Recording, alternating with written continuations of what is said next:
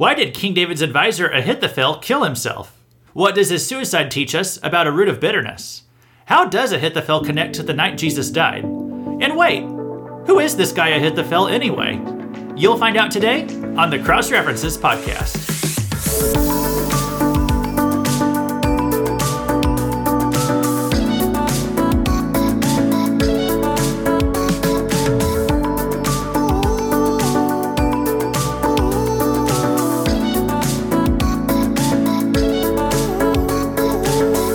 Welcome to the Cross References podcast, where you learn how every small piece of the Bible tells one big story, and most importantly, how they all connect to the cross and Christ. Whether you're a newbie Christian or a veteran Bible reader, our goal is that God's Word will make more sense to you after every episode. When I first got into ministry, some of the first messages that I ever delivered were called Worth Dying For. And for that, I just basically studied the various reasons that some people would die in Scripture. I was trying to figure out not just how they died, but why they died. If they died in service to some great cause. And people in the Bible died for a variety of reasons, some good and some bad. And I would discuss those, and I would talk about whether their sacrifices were worth it, worth dying for. Now, some people died for really terrible and stupid reasons, like Gideon's son in Judges 9. He died because of his own pride. And then there's people who died for worthy causes, like John the Baptist. He said a lot of things that made people mad. But what got him killed was that he defended the sanctity of marriage. Many Christians today will question whether marriage issues are hills worth dying on in our modern culture. To that I would say, look at John the Baptist. And that brings me to a minor but interesting character in the book of 2 Samuel named Ahithophel. This man was an advisor to King David, and we read about him primarily in the story of Absalom's rebellion. I'm going to assume today that you're familiar with the essentials of Absalom's story, that this is one of David's sons who turns on him and tries to announce himself as the new king, overthrowing his father, and Absalom eventually ends up getting killed in battle when he gets his hair caught in a tree. And Ahithophel is one of the minor characters who plays a role in that whole story. You've probably never heard of Ahithophel before. He's only in a few chapters of the Bible. He doesn't leave a significant impact. And as you can see from the title of today's show, he ends up killing himself. Ahithophel is one of the 7 suicides in the Bible. Now, he's talked about as a wise and intelligent figure, but his death seems a little sudden and irrational. Why did Ahithophel decide to do this to himself? The answer is going to involve piecing together the mystery of Ahithophel's family. And like everything else we study on this podcast, his story will also bring up a neat connection with Jesus Christ himself, a connection that actually ties in with the night Jesus died. But first, let's talk about who Ahithophel is and why he died.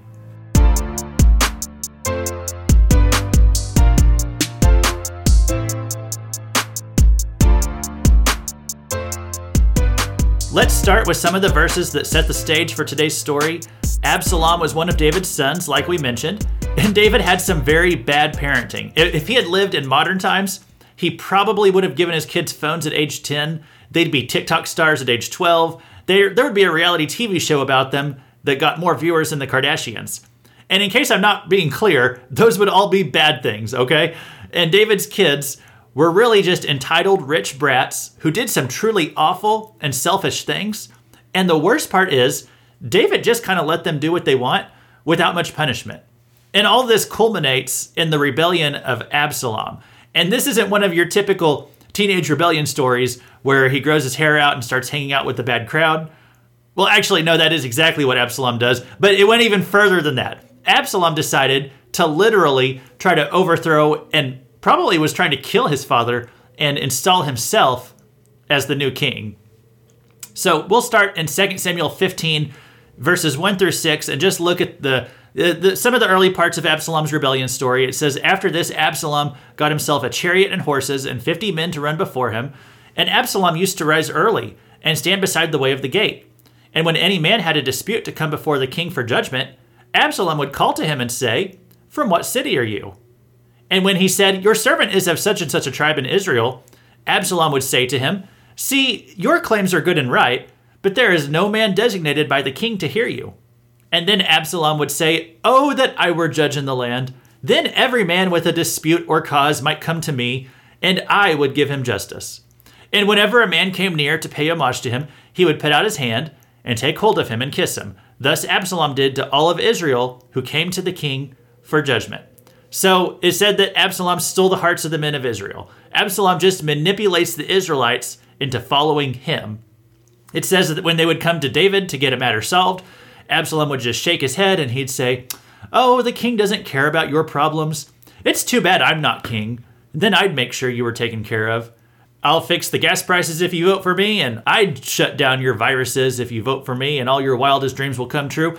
You know, typical politician making empty promises. Well, Absalom knew how to play the game. Then it says in verse 12, "And while Absalom was offering the sacrifices, he sent for Ahithophel, the Gilonite, David's counselor, from his city Gilo. And the conspiracy grew strong, and the people with Absalom kept increasing." We are now introduced to Ahithophel, who is one of the advisors to King David. At this point in the story, Absalom is getting more and more people to follow him, and he starts going after some of the bigwigs. He wants to get some of the more upper-class influencers to back his play. So he's going after one of David's closest advisors here, and in a move that's going to be a shock to many, Ahithophel signs on with Team Absalom. And this was a big get. This was one of David's inner circle now turning on David. It's a big endorsement for Absalom. As Absalom gets more and more people to join his rebellion, word of all this starts to get back to David. And David is told, "You'd better get out of Jerusalem because any minute now, Absalom is probably going to send a death squad after you." And it's from there that the story of Absalom's rebellion really slows down. A majority of it is just spent on David trying to get out of Jerusalem alive. And along the way, as he's trying to get out of Jerusalem, he learns which people are going to be loyal to him and which people are going to turn on him. And it's primarily just a few chapters of conversations about who's going to be loyal to David and who won't. And then there's a brief battle in chapter 18 where Absalom is killed and the rebellion's ended. So to back up a bit, toward the end of chapter 15, David finds out that Ahithophel has turned on him. Now, like I said, this was one of the high-up, reputable leaders in Israel. It was significant that this man would turn on David. I mean, he was an advisor to the king, and not only that, his advice was considered top-notch. Ahithophel was an extremely wise advisor with his finger on the pulse of society. You couldn't get better advice on what to do than by asking Ahithophel. And Ahithophel was now on Team Absalom. So we're going to pick up at verse 30, and we're going to meet another character here. And this is our last new character for today. I'm trying to keep this as simple as I can because there's so many characters really in this whole story of David getting out of Jerusalem. But there's just one person who's really important to today's story. His name is Hushai the Archite.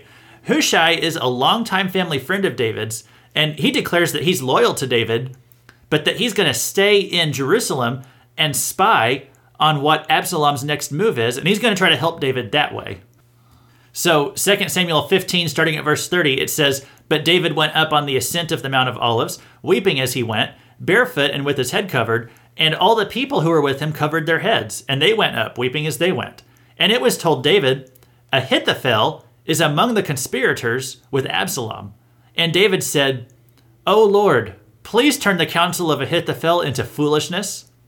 While David was coming to the summit where God was worshipped, behold, Hushai the Archite came to meet him with his coat torn and dirt on his head. David said to him, "If you go on with me, you will be a burden to me. But if you return to the city and say to Absalom, I will be your servant, O king, as I have been your father's servant in time past, so now I will be your servant, then you will defeat for me the counsel of Ahithophel." So Hushai pledges to be a spy and a saboteur regarding Absalom and Ahithophel. Hushai knows that if Ahithophel is aiding Absalom, that this is really bad news for David. If you have Ahithophel giving you advice, you have a pretty good shot at overthrowing the king. So Hushai says that he will go and volunteer to be another advisor to Absalom, and that hopefully Absalom will listen to Hushai's advice instead of Ahithophel's. Now, it's a long shot, but it's David's best hope. And so will this work out? Okay, we're going to read what happened when Absalom goes to these two men for advice. So first, Hushai shows up. Now remember, Hushai is a double agent, and Absalom is going to question Hushai. This is in 2 Samuel 16, verses 15 through 19. Now Absalom and all the people, the men of Israel, came to Jerusalem, and Ahithophel with him. And when Hushai the Archite, David's friend, came to Absalom, Hushai said to Absalom, "Long live the king! Long live the king!" And Absalom said to Hushai, "Is this your loyalty to your friend? Why did you not go with your friend?" Meaning David. And Hushai said to Absalom, "No, for whom the Lord and his people and all the men of Israel have chosen, his I will be, and with him I will remain. And again, whom should I serve? Should it not be his son? As I have served your father, so I will serve you." So Absalom is a little suspicious of Hushai here. He's kind of wondering, why did Hushai not go with my dad, David? But he's going to let Hushai stay. And Hushai arrived just in time because Absalom is ready to start hearing advice about what to do next. So it continues in verse 20. Then Absalom said to Ahithophel, "Give your counsel. What shall we do?" Ahithophel said to Absalom, "Go into your father's concubines, whom he has left to keep the house, and all Israel will hear that you have made yourself a stench to your father, and the hands of all who are with you will be strengthened." So they pitched a tent for Absalom on the roof, and Absalom went into his father's concubines in the sight of all Israel. Now in those days the counsel that Ahithophel gave was as if one consulted the word of God. So was all the counsel of Ahithophel esteemed, both by David and by Absalom. So, Ahithophel's advice is to establish himself as David's successor by sleeping with David's concubines. They set up a tent on top of the palace, and Absalom took one in there, and this is a power play. It's audacious, and it works. It ends up being very good advice. And I'm not commenting on the morality of Absalom's actions. I'm not even going into the morality of concubines today. I'm just going to say that from a strategic standpoint, this was considered some solid advice from Ahithophel. This made a big psychological impact on the people who witnessed this. And this went a long way in establishing Absalom as the new king in their eyes. So the Bible further notes that Ahithophel's advice was so wise that it was right up there by the Bible in terms of reliability. It was clear that Ahithophel is a great guy to have on your team. 2 Samuel 17 begins. Moreover, Ahithophel said to Absalom, "Let me choose 12,000 men, and I will arise and pursue David tonight. I will come upon him while he is weary and discouraged, and throw him into a panic, and all the people who are with him will flee. I will strike down only the king, and I will bring all the people back to you as a bride comes home to her husband. You seek the life of only one man, and all the people will be at peace." And the advice seemed right in the eyes of Absalom and all the elders of Israel. So it says Ahithophel told Absalom, "This is your moment. This is the time to strike. This is the moment of truth. It's time to kill David." And he said, "Let me take a group of guys tonight. David's panicking. His side is psychologically freaked out. If you're going to make your move, this is when you should do it." And notice that Ahithophel wants to personally lead the charge to kill David. Very soon we're going to explain why. But the Bible's trying to make something clear here, that if Absalom had listened to Ahithophel right here, he would have succeeded in this whole scheme. However, Absalom doesn't listen. The Bible continues, "Then Absalom said, 'Call Hushai the Archite also, and let us hear what he has to say.' And when Hushai came to Absalom, Absalom said to him, 'Thus has Ahithophel spoken. Shall we do as he says? If not, you speak.' Then Hushai said to Absalom, 'This time the counsel that Ahithophel has given us is not good.' Hushai said, 'You know that your father and his men are mighty men, and that they are enraged like a bear robbed of her cubs in the field. Besides, your father is an expert in war. He will not spend the night with the people. Behold, even now he has hidden himself in one of the pits or in some other place.' And I won't read everything that Hushai says, but he tells Absalom, David's not scared. His people aren't scared. They're angry. They're ready to stomp you. You need to wait a day or two and let them cool down, because right now they would just be too powerful." And remember, Hushai's advice is just there to sabotage Absalom, and it works. It tells us in verse 14, "And Absalom and all the men of Israel said, 'The counsel of Hushai the Archite is better than the counsel of Ahithophel.'" And then the book includes this little note, just to show us here that God's in control. It says, "For the Lord had ordained to defeat the good counsel of Ahithophel, so that the Lord might bring harm upon Absalom." So Absalom thinks he's making his own decisions, and in a sense he is. And from Absalom's perspective, he certainly feels in charge. But verse 14 just makes this little note to show that God is also directing the situation by influencing Absalom to take Hushai's advice. And if you just listen to our previous episode about Russia and Ukraine, I think that was episode 17, we talked about this, that God is ultimately in control of leaders and nations. Leaders who are in positions of authority, and I would say this about all people, really, they're heavily influenced by spiritual forces. And God has caused Absalom to take the wrong advice here. So again, Hushai was lying and Absalom was wrong to trust him. If he had attacked David that night when David's men were weaker than ever, Absalom could have easily slaughtered them all. But Absalom believed that David and his men were angrier than ever, and so he decided to hold off a little bit on the attack, and this ends up being his downfall. And even though Absalom can't see it, Ahithophel knows. From the moment that Absalom rejects his advice, Ahithophel knows that Absalom's rebellion is doomed. Ahithophel, because like I said, he's incredibly wise, he had amazing foresight, he had his finger on the pulse when it came to current events. He could just see how this was all going to play out and that Absalom was destined to lose. And so Ahithophel gets really upset when he hears that his advice is rejected. So it says in verse 23, when Ahithophel saw that his counsel was not followed, he saddled his donkey and went off home to his own city. He set his house in order and hanged himself. And he died and was buried in the tomb of his father. Just going to note here that, as we just read, this was not merely an emotional overreaction, which I know feels a little weird to say that about a suicide, but even his suicide was carefully calculated. It says that he went home and put his house in order and then hung himself. And I would say, of course, that suicide is never the right answer, but Ahithophel right here, basically, he just looked at the scenario that he was in, he calculated his options, and he decided that suicide was his best course of action.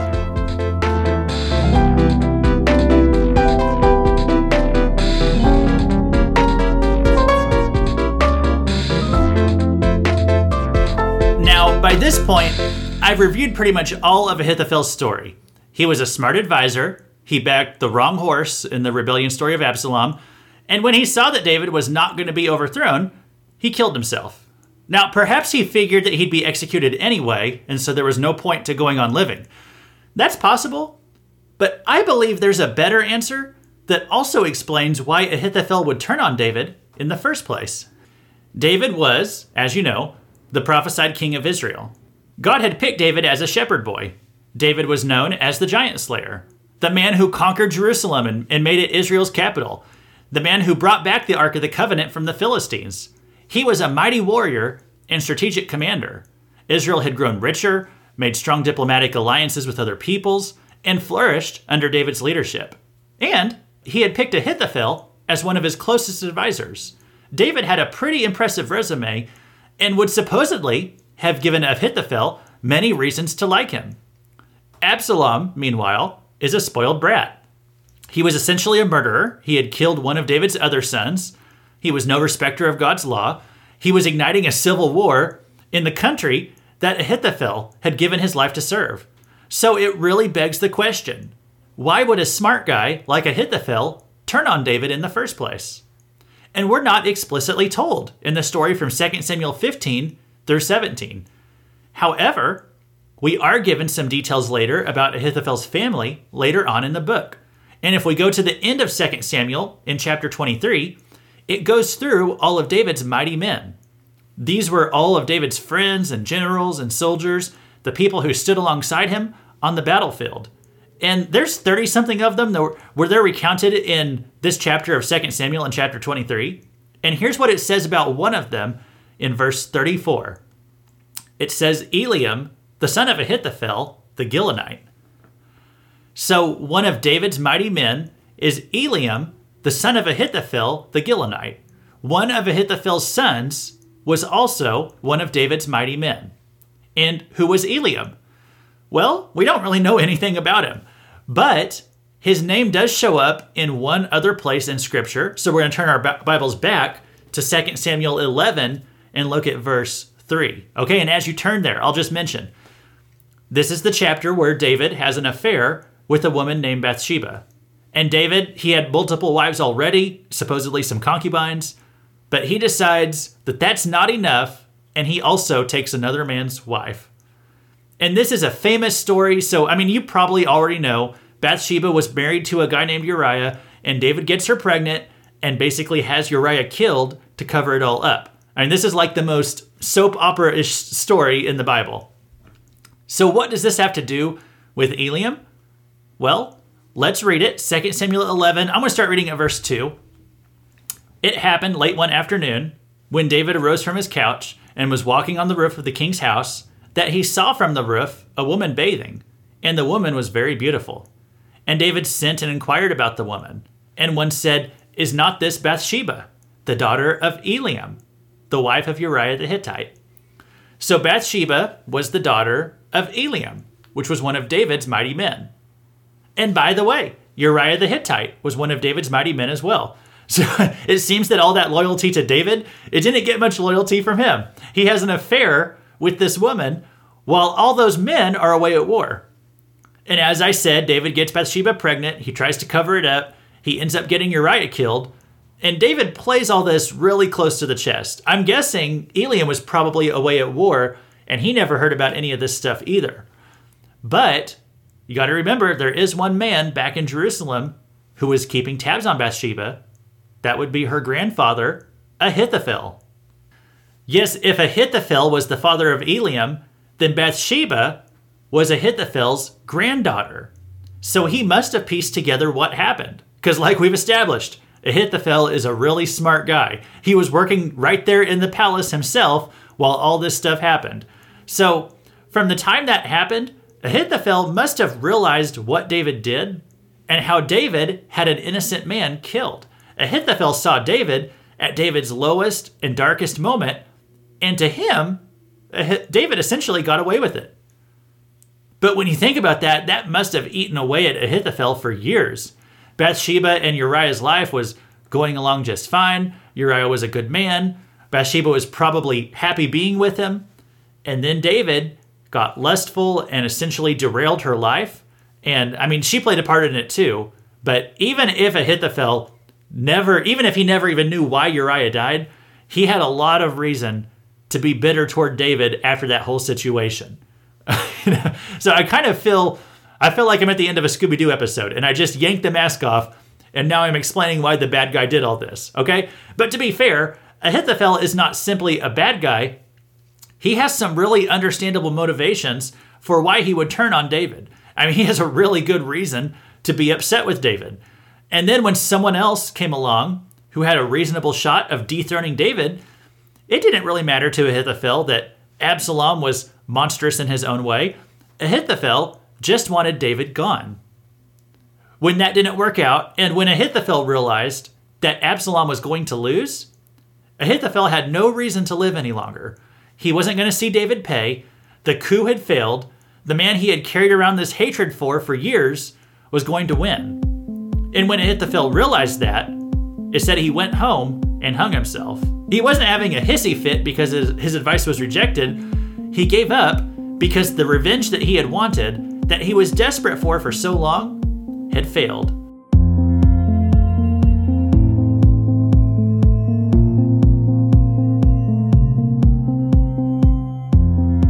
We'll close down in a few minutes with a quick recap and some personal application of this story.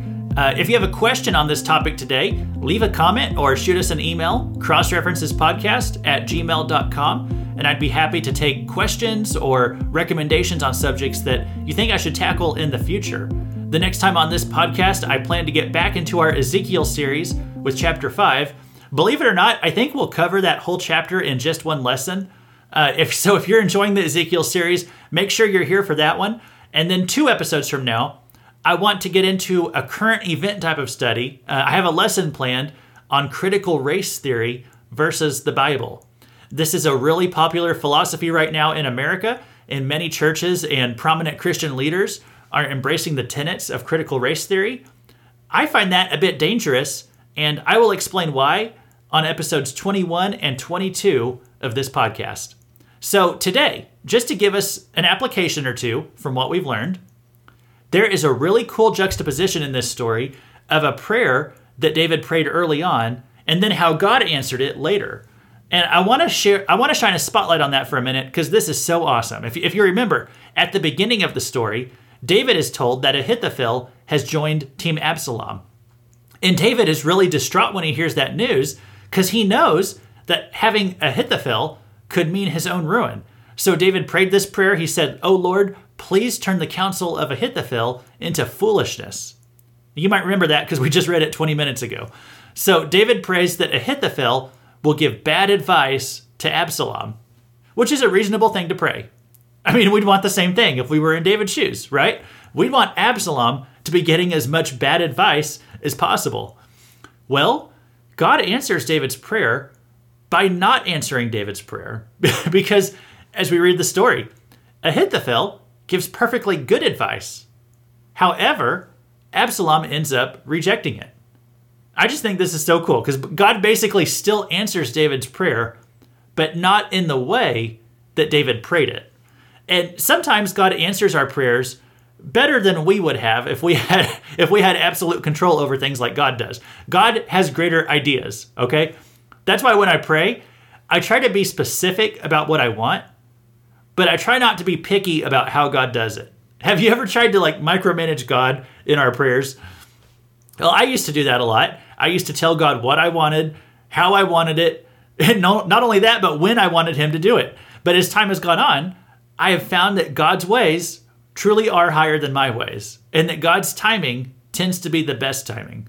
So let's just remember that as we pray, we are entrusting the situation to God, that God is welcome to answer that prayer however he wants. And if answering that prayer would be harmful to me in the long run, then I give God permission to reject that prayer because I trust that God knows best and I don't. And I'm convinced that whenever we get to heaven, we won't just be thanking God for the prayers he did answer, but that we'll also be thanking God for all the prayers he did not answer because we asked for something in foolishness. Remember to be humble whenever you pray, that we are trusting God with the what, with the how, and with the when. Okay, do you follow that? And that's why I'm so thankful for Hebrews 7:25. It says, consequently, it's talking about Jesus, he is able to save to the uttermost those who draw near to God through him, since he always lives to make intercession for them. So it says there that Jesus is constantly interceding for me before the Father. Enter means to come between. So that means whenever I'm praying, Jesus is right there saying, you know, God, what Luke really means is blah, blah, blah.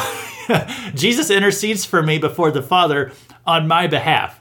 God hears what we want, but he also knows what we need. So remember that when you pray. A second application I get out of this story regards bitterness. The bitterness in Ahithophel's life led to his death. First, by his decision to betray David, followed by his suicide. He let this bitterness fester in his life for years. He couldn't let go of the fact that David had ruined his granddaughter's marriage. And in a sense, David derailed her whole life, and her first husband ended up dead. Now, any of us would have been mad at David too. I mean, I'm mad at David over the situation. This happened 3,000 years ago. I still get mad just reading about it. So I can sympathize and understand why Ahithophel hated David. His bitterness is entirely understandable. And yet it led to Ahithophel's ruin. His betrayal shows that he didn't stay close to David because he cared about David or about his country. He stuck around because he was looking for an opportunity to overthrow David. And then the opportunity came, and it failed. And Ahithophel was too bitter to live with the failure of the rebellion. So he decided he would rather die. And again, I'm not even going to harp on judging Ahithophel, the person, over this. I mean, he had deeply personal reasons for what he did that are very understandable. He had a tragedy in his family. It was Shakespearean in scope. And all I want to say about it is just let this be a reminder to you not to hold on to bitterness in your heart.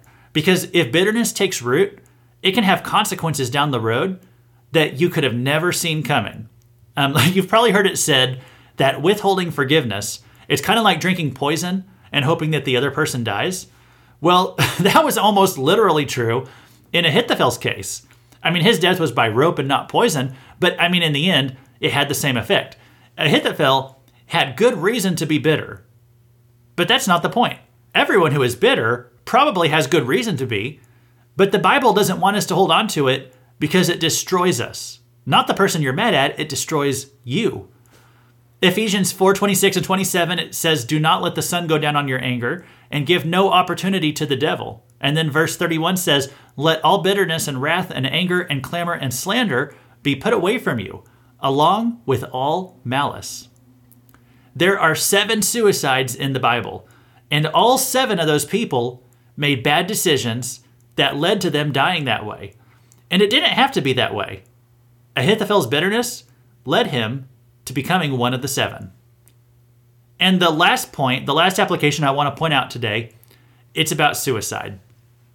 Why do people do this? Well, suicide comes when someone has no hope. They're in a dark place and they just don't see a future where they ever come out of it. Now, I know that mental issues can also be a concern leading to suicide. In fact, we could probably say that every person who makes that decision, generally speaking, suffering some kind of mental illness, there can be several reasons that someone would do something like this. It's generally not just one thing. But what ties all of them together is a lack of hope. Someone who thinks they have no possibility of a bright future, so that it'd be easier just to end it all. I just want to encourage everyone listening that when this world gets hard, remember that this world is not forever. We will spend eternity somewhere, so focus on a relationship with God and focus on your eternity in heaven.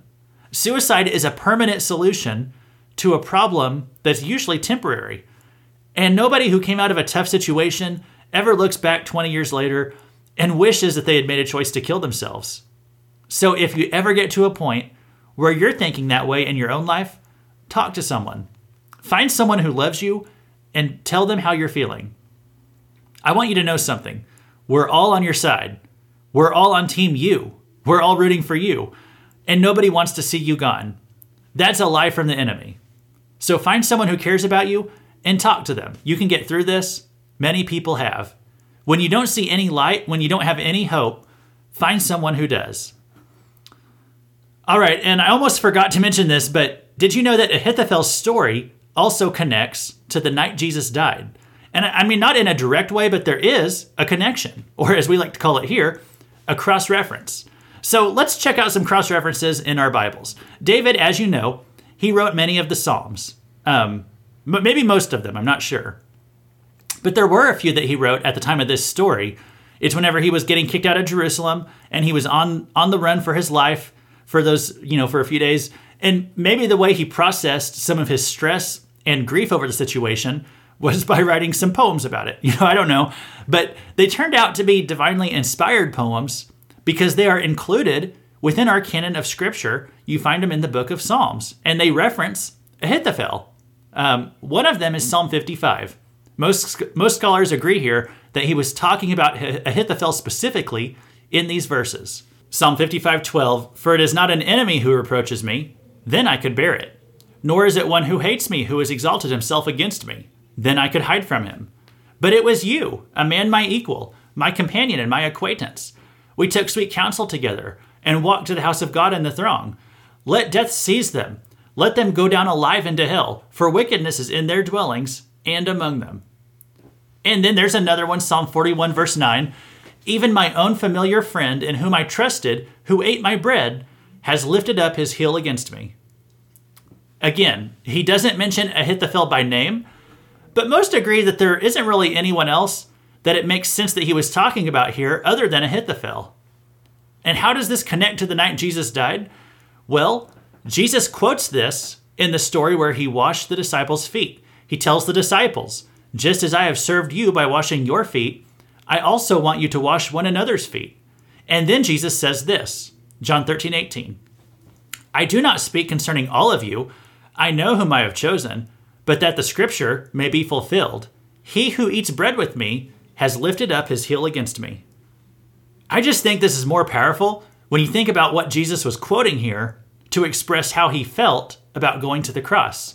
Judas is in the room, and Jesus is calling him out. Jesus knows exactly what Judas is going to do, and it's only a few verses later that Jesus tells Judas, what you're going to do it quickly. So Jesus knows what's up. He knows that this night is probably about to be unimaginably horrifying for him. So how does Jesus spend his last night before the cross? You know, most people, if they thought it was their last night on earth, they would probably party it up, right? Maybe treat themselves, doing something they enjoy. Well, Jesus spends it washing the disciples' feet. And even the feet of Judas, the man who would betray him. Jesus washes Judas's feet. I mean, have you ever stopped and thought about just how amazing that is? What that must have felt like for Jesus? Well, we actually know how Jesus felt because he quotes this psalm that's talking about Ahithophel. He who eats bread with me has lifted up his heel against me. He quotes a psalm about being heartbroken over a betrayal. This guy that Jesus has invested in for 3 years is stabbing him in the back. And Jesus washes his feet anyway. Not in a smug way or to rub Judas's face in it. Jesus is expressing the heartbreak of being betrayed by someone you loved. You probably never thought twice about Ahithophel before today. Ahithophel's story matters because Jesus refers to it to discuss how he's feeling on the night he was betrayed. And I know that's a heavy place to end today, but I hope I've brought some weight to this story of a minor but surprisingly significant person in the Old Testament. Thanks for listening to the Cross References podcast. This has been Luke Taylor, reminding you that Ahithophel did hang himself, but Jeffrey Epstein didn't.